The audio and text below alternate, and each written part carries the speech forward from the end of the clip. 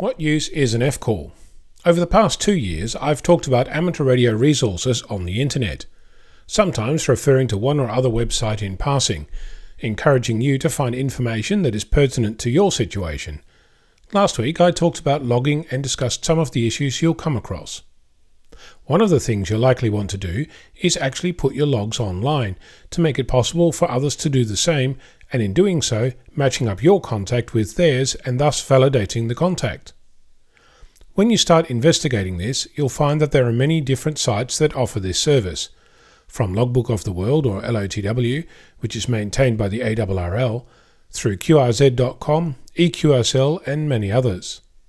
Before I start talking about one specific site today, I thought I'd point out that you'll quickly find out that your chosen online log isn't going to be the same as the station you just contacted 15,000 kilometers away.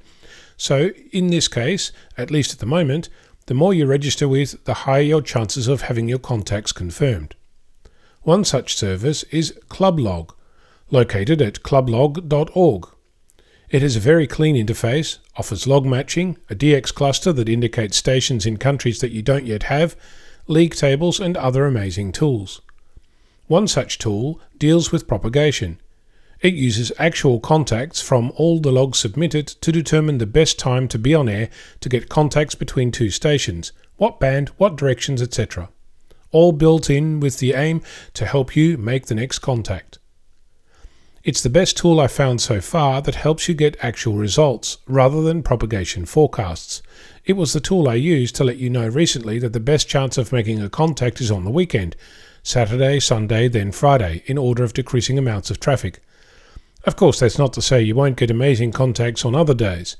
I spoke with Marion Island on a Monday afternoon one day, so you really can't beat being on air. The service is free, though donations are encouraged, and every time you upload a log file, the upload is brought to you by another donating amateur, so goodwill all round. I know that there are other aspects to Clublog that I've not discussed, or am even aware of, but if you're going to start somewhere, you won't do worse than starting there.